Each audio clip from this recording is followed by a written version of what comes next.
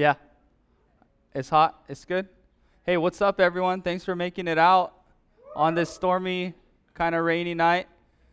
If you don't have your Bible, there's Bibles on the sides, but if you do have your Bible, we're going to be in Matthew chapter 18, and we're going to finish the rest of the chapter tonight.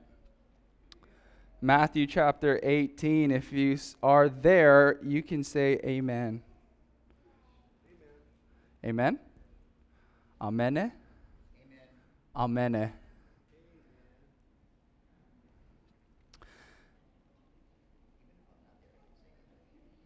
I'm going to be starting in verse 21. And so if you would like to follow along, it says, "Then Peter came and said to him, 'Lord, how often shall my brother sin against me and I forgive him? Up to 7 times?' Jesus said to him, 'I do not say to you up to 7 times, but up to 70 times 7. For this reason, the kingdom of heaven may be compared to a king who wished to settle accounts with his slaves. When he had begun to settle them, one who owed him 10,000 talents was brought to him. But since he did not have the means to repay, his Lord commanded him to be sold, along with his wife and children and all that he had, and repayment to be made. So the slave fell to the ground and prostrated himself before him, saying, "Have patience with me, and I will repay you everything." And the Lord of that slave felt compassion and released him and forgave him the debt. But that slave went out and found one of his fellow slaves who owed him 100 denarii. And he seized him and he began to choke him, saying, "Pay back what you owe." So his fellow slave fell to the ground and began to plead with him, saying, "Have patience with me, and I will repay you." But he was unwilling, and went and threw him in prison until he should pay back what was owed. So when his fellow slaves saw what had happened, they were deeply grieved, and came and reported to their Lord all that had happened. Then summoning him, his Lord said to him, "You wicked slave, I forgave you all the debt because you pleaded with me. Should you not have also had mercy on your fellow slave, in the same way that I had mercy on you?" And his Lord, moved with anger, handed him over to the torturers or tormentors until he should repay all that was owed him. My heavenly Father will also do the same to you if each of you does not forgive his brother from your heart. Father, I thank you for the word of God. I thank you for the truth. I think this is one of those passages, Lord, that really helps us to examine ourselves and examine where we're at with our brothers and sisters. And so tonight, God, I pray that you would move. I pray that your Spirit would use your word to do a mighty work within us. Whether it's going to that brother or sister and reconciling what needs to be reconciled, to fix what needs to be fixed, whatever it may be, Lord, you called us to live in harmony with one another as believers. And so, God, we love you. Help us to have a deeper love for the people around us. And we just pray for the pig roast as well. That was on my heart. As the pig roast is going on, starting on Friday, Lord God, I pray that the guys at U-Turn would see the vision, and that they would see restoration there, and that they would see that there's so much more, Lord, to life than just living for themselves. And so I pray that you would do a mighty work in them as we all go up there. And I just pray over Josh, Lord, as he gets ordained. Pray that you do a mighty work in his life, God, and just use him as you see fit. And so we thank you and we praise you, God, for tonight. Pray you be with everyone that's not here. Wherever they may be, I pray that you'd keep them safe. And I pray that you just be with them. In Jesus' name we pray. And all of God's people say, amen. So we're kind of coming to an end. I see this kind of like a home team message. It's just us. So we're kind of coming to an end of the chapter. Of how God or how Jesus explaining how his children wants basically how we are to live with each other, how we are to engage with each other. So Jesus closes this chapter with the importance of forgiving one another. This is a kind of I'm going to say this. It's one thing to kind of rub each other the wrong way. You know what I mean by that? Or we just don't vibe or jive. Or we can disagree on certain things. I know that for a fact. We have different opinions. Everybody's kind of entitled to their own opinions. It's one thing to rub each other or have little disagreements, But it is another thing to actually sin against your brother or sister. To sin against them. All the way from you lying to them or even lying about them, kind of like spreading false information about someone. That's called gossip. Anybody know that? Right? That's gossip. It's called slandering. And even if it's true, even if you know that something is true about somebody here, it's not our business to go and tell other people. It's not our business. See, here in the body, we want to build our brothers and sisters up, not tear them down. And the list goes on. Maybe someone misused you, and they misused your trust, or they've done something to you, and now you feel betrayed completely. You feel broken, you feel hurt, whatever that may be. And a lot of the times in situations like this, the heart, our hearts, my heart, your heart, will either do one or two things. Either we will distance ourselves from that person, right? I don't want anything to do with them. You sit here, I'll sit there. You come to this church, that's okay. It's an open door policy, just don't look at me, right? We kind of have that here. Or we will find some way to pay these people back in full. Probably with interest. Whatever it takes, I'm going to make you feel what I feel. I'm going to make you feel the pain that I felt. And yet, if all of us here live that way, which is really an eye for an eye, can you imagine? The entire church would be blind. And so Jesus tells us not to distance ourselves from that brother or that sister, but he tells us to actually approach them. He tells us to approach the people that hurt us, to approach the people that sinned against us. And when we do that, we come to them with the heart to make things right and not just be right. I said this last week. As I was saying before, you can win the argument but lose the brother. Anybody been in that kind of situation? You see, we want to address the issue, but the goal has always been to restore the relationship. That's the goal. To mend, to fix, to put back together. Because although those people can say, I'm sorry, will you please forgive me? You and I can still harbor resentment. We can still harbor bitterness. We can still harbor anger if the only motive was to be right and not make things right. And so, if that's the case, then Peter starts off this thing how many times, Lord? Gosh. How many times should I forgive someone who sins against me? Well, back in those days, the teachers of the law and the rabbis would suggest that 3 times was enough. After 3 times, that's it. You can hold a grudge against them. Kind of weird. Now, I don't know what you were able to do up until that point, but that was the measurement of grace on a person's life. But the Bible says in Romans, where sin abounds, grace abounds much more. Could you imagine if God said, well, that's it. You've reached your sin limit. That's it. There's no more repentance. There's no more I'm sorry. You're finished. How crazy would that be? Because if I'm honest with myself right now, and if you're honest with yourself right now, I'd be done a long time ago. See, it's by grace you and I have been saved today. It's by grace Jesus doesn't just wipe out the entire planet right now. And yet, even though we might see the grace of God poured out into our own undeserving lives, we have to ask ourselves tonight, am I pouring out this same measure of grace unto others?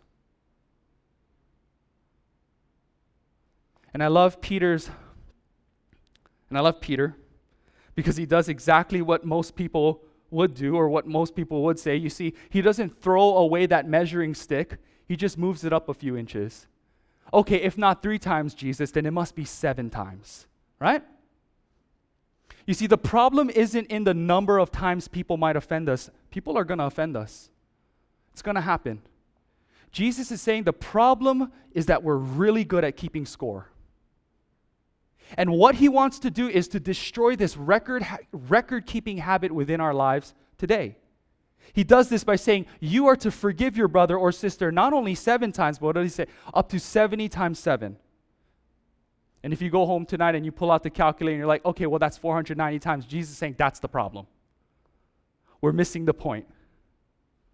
What he's saying is that if you are keeping a record of faults towards anyone, if you are still keeping tabs on everybody in your life that hurt you, even though the both of you came together and settled the matter, for you to hold anything against that person means you truly haven't forgiven them.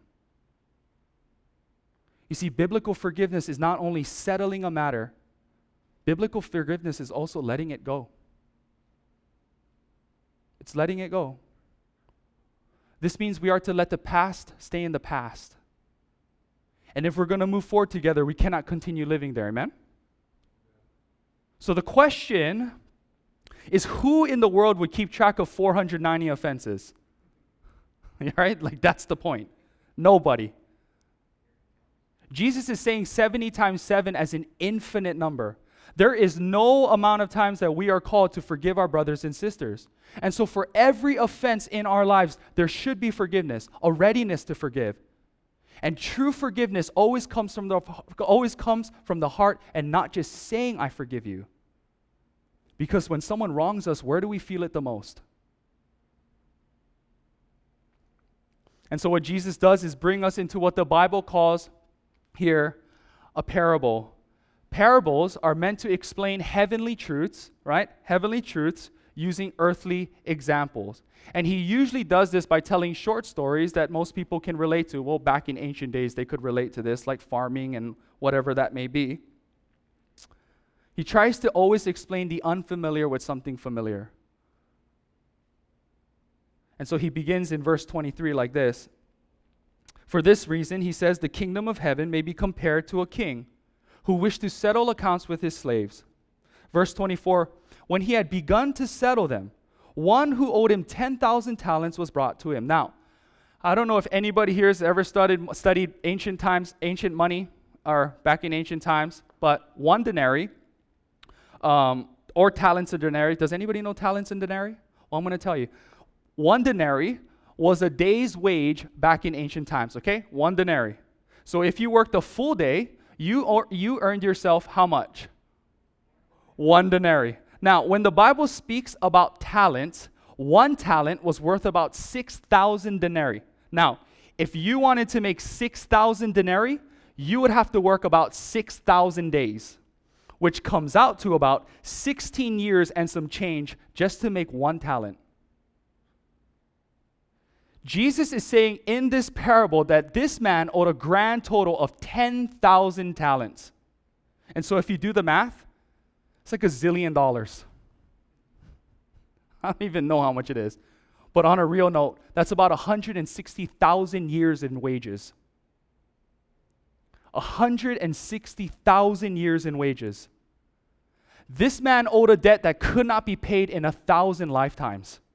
Now, we don't know how this servant racked up so much debt here.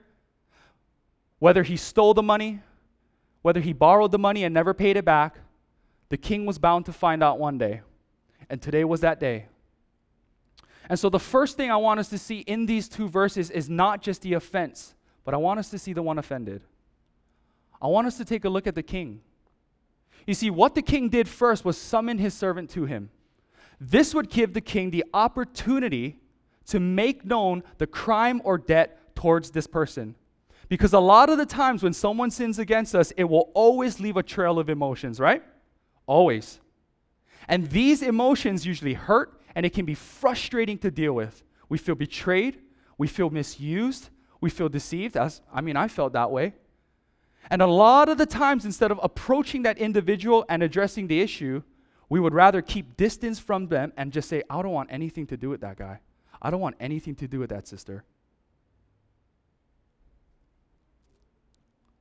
And we do this because to deal with the offense is to bring up all the negative things that follow behind it. And yet what Jesus is saying here is that forgiveness in the heart, as hard as this may be, it always begins with you. It begins with you. It begins by you going to that person who offended you and telling them the truth. It starts with truth telling. Because this is the matter. If we don't talk to them, guess what? Usually this happens, we'll talk to others. And our hearts can be quick to kind of exaggerate the situation or say things that might make the other person look worse than they actually are. I've seen this. Because when we're angry, when the heart is jealous, when the heart is bitter, we have no control over what we might say. The Bible says in our many words, sin isn't lacking. we might find ourselves saying something about that story or that person that might not even be true. And so in Ephesians 4:25, Paul says this, to put away falsehood. Put away falsehood and speak truthfully to your neighbor, for we are all what? Members of one body.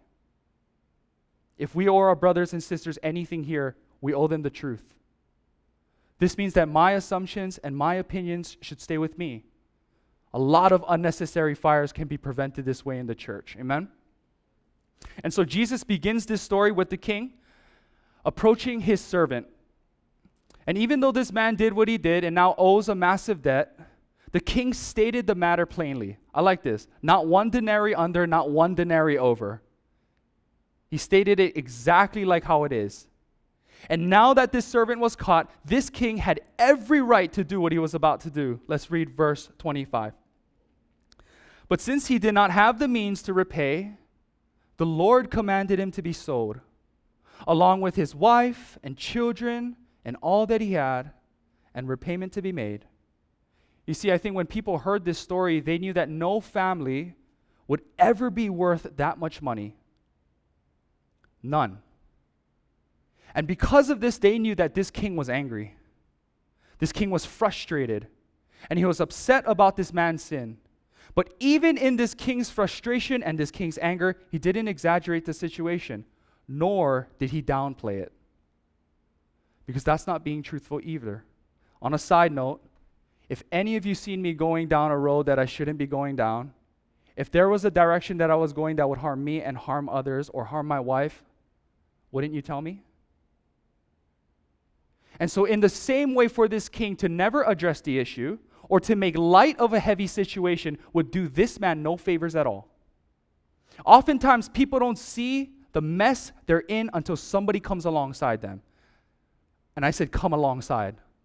Not to police over them, but to encourage them that this isn't right. Or you're heading down a hard path. And whether or not that they listen to you, it's out of a love for their soul. It should always come from a place of love, that the truth is spoken over them. And this is exactly what the king came to do. Not only to deal with his servant's sin, but to deal with his servant. And as hard as this may be for us, we are called to not overlook the issue, but look past the issue and onto the person. This is what the love of God looks like in our lives. Because to dwell on their faults or to only point out their sin in any situation that we come across is not loving them at all. This means as Christians, as brothers and sisters, as God's children, we are called to care more about that person and our relationship with them than what he or she has done to us. That's hard. That's hard.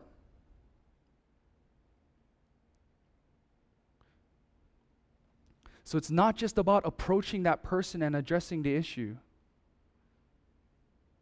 But the goal is always to move past the issue and to have a relationship with them again. The goal has always been to mend, to always fix, to restore. That's what true forgiveness looks like. Not to just address. And so let's read verse 26 to 27. So the slave fell to the ground and prostrated himself before him, saying, "Have patience with me, and I will pay you everything." And the Lord of that slave felt compassion and released him and forgave him the debt. It says in verse 27 that the king released him. See, the language here is that it means that he let him go. See, instead of continuing to treat him as a debtor, he restored him his rights. Because true forgiveness towards your brother or sister is not only settling a matter, and I said this earlier, but it is also what? Letting it go. It is so hard to move forward in any relationship here. If you have problems with anybody here, when two people are constantly living in the past, when they're constantly revisiting previous offenses. And this can be a sign, and I truly wholeheartedly believe this can be a sign that you truly never forgave in the first place. In fact, to keep that list in your pocket means you're still holding on to a debt that you said was canceled. That's what it means to forgive, to cancel a debt. And if we decide to live this way, the ones that hurt us or sins against us, even though we settle the matter, we will continue to treat them as a debtor from time to time. We will continue to treat them as if they owed us something, and we will never be free from this burden. I like this quote by Tim Keller. He says this: when you decide to stay angry, when you decide to hold things against them, when you continue to regard them as liable to you and they owe you, that itself is a prison. We can unknowingly put ourselves in a prison of resentment towards people. One person said this, that resentment is like drinking poison and waiting for the other person to die. It'll only hurt you. Rather than being free, we want to keep ourselves in a place of control over that person to make sure they know what they've done wrong. But that always comes with a cost. It'll always come with a cost. You will never be free from the bitterness. You will never be free from the anger or the hurt that came with it. You will be trapped there until you move on and let things go. Amen? And so let's finish the second half of this story. It says in verse 28, but that slave who was just forgiven went out and found one of his fellow slaves who owed him 100 denarii. Okay, this is 100 days' wage, by the way. And he seized him and began to choke him, saying, pay back what you owe. So his fellow slave fell to the ground and began to plead with him, saying, have patience with me and I will repay you. But he was unwilling, and went and threw him in prison until he should pay back what was owed. So when his fellow slaves saw what had happened, they were deeply grieved and came and reported to their Lord all that had happened. Then summoning him, his Lord said to him, you wicked slave, I forgave you all the debt because you pleaded with me. Should you not also have mercy on your fellow slave in the same way that I had mercy on you? And his Lord, moved with anger, handed him over to the torturers until he should repay all that was owed him. My heavenly Father will also do the same to you, if each of you does not forgive his brother from your heart. We can take that with a grain of salt. You know, when someone hurts us or sins against us, human nature, our heart, would rather resent than to release. We would rather demand from them than to forgive them. Because when wrong is done, there is always a debt. Always. And there is no other way to deal with it. None. Without you suffering or making the other person suffer for it. Forgiveness is always costly. Lots of blood, sweat, and tears. But it'll cost you much more not to give it. Because what we see here is this servant do exactly the opposite of what was done for him. Because of this, now the king was furious, as we see in this parable, as Jesus says. And if we want to understand this parable, we have to understand that this parable is talking about you and me. We're going to put ourselves right in the story. And it's not just talking about us. If maybe you've heard this story before, maybe you've heard this taught. It's not just talking about us withholding forgiveness from others, but we were the ones in debt towards the king. All of us here. You and I had a sin debt that could not be paid even in 1,000 lifetimes. And in verse 27, when the king released his servant and forgave him, it means that this king absorbed the loss himself. That debt. It's saying that Jesus would take it upon himself to forgive us from a debt we should have never been forgiven of. In the same way that we might look at somebody and say, that person doesn't deserve to be forgiven, Jesus didn't deserve to die in our place. And yet, because he loves you and I so much, he willingly died in our place. There is nothing more unfair, there is nothing more unjust, undeserving than Jesus taking upon our sin so that we might be forgiven. And this is the gospel. And so the question for us tonight is this: how can we here, who receive God's forgiveness undeservingly, unrightfully, not extend the same kind of forgiveness to those who ask for it. And I think maybe we can continue to meditate on that. And kind of like Peter in the beginning, he asked a question that was truly only one-sided. How many times do I forgive someone when they sin against me? But the truth is, we are capable of sinning the exact same way. All of us. And if we're honest with ourselves, we're probably capable of much worse. And this is why the golden rule is so important. Do unto others as you would do unto yourself. How would you want someone to handle your sin if you're the offender? If that's you.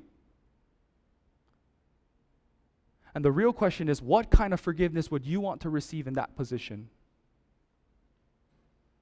I'm pretty sure it's the one that says, I love you, I forgive you, let's move on. Amen? Amen, let's pray. Father, I thank you for your word. I thank you for your Son dying for us unrightfully, unjustly, unfairly, undeservingly. And that when we put our faith in you, all of our sins have been forgiven, past, present, and future. That's the enormous debt that we could not pay. And so I ask that would change our hearts tonight, Lord, and how we see our brothers and sisters that have sinned against us, who have maybe offended us. I pray tonight, God, that if there's people that we need to go up to and say sorry, or if there's people that are asking for our forgiveness, that we would go to them, and that we would go to them with a heart that wants to reconcile and restore that relationship again, because that's what you called us to do. I pray that we would see them on how you see us, that you love us, Lord, and that you show us infinite mercy and grace. And I pray, Lord God, that when we engage with each other, we interact with each other, and we come into situations like this, Lord, that we would treat others just as you would treat us. I pray that the gospel would change our hearts here at Calvary Chapel North Shore. And I pray that you would fix relationships and heal broken hearts tonight. And so we love you and we praise you, God, and we thank you for your word. We pray all these things in Jesus' name. Amen.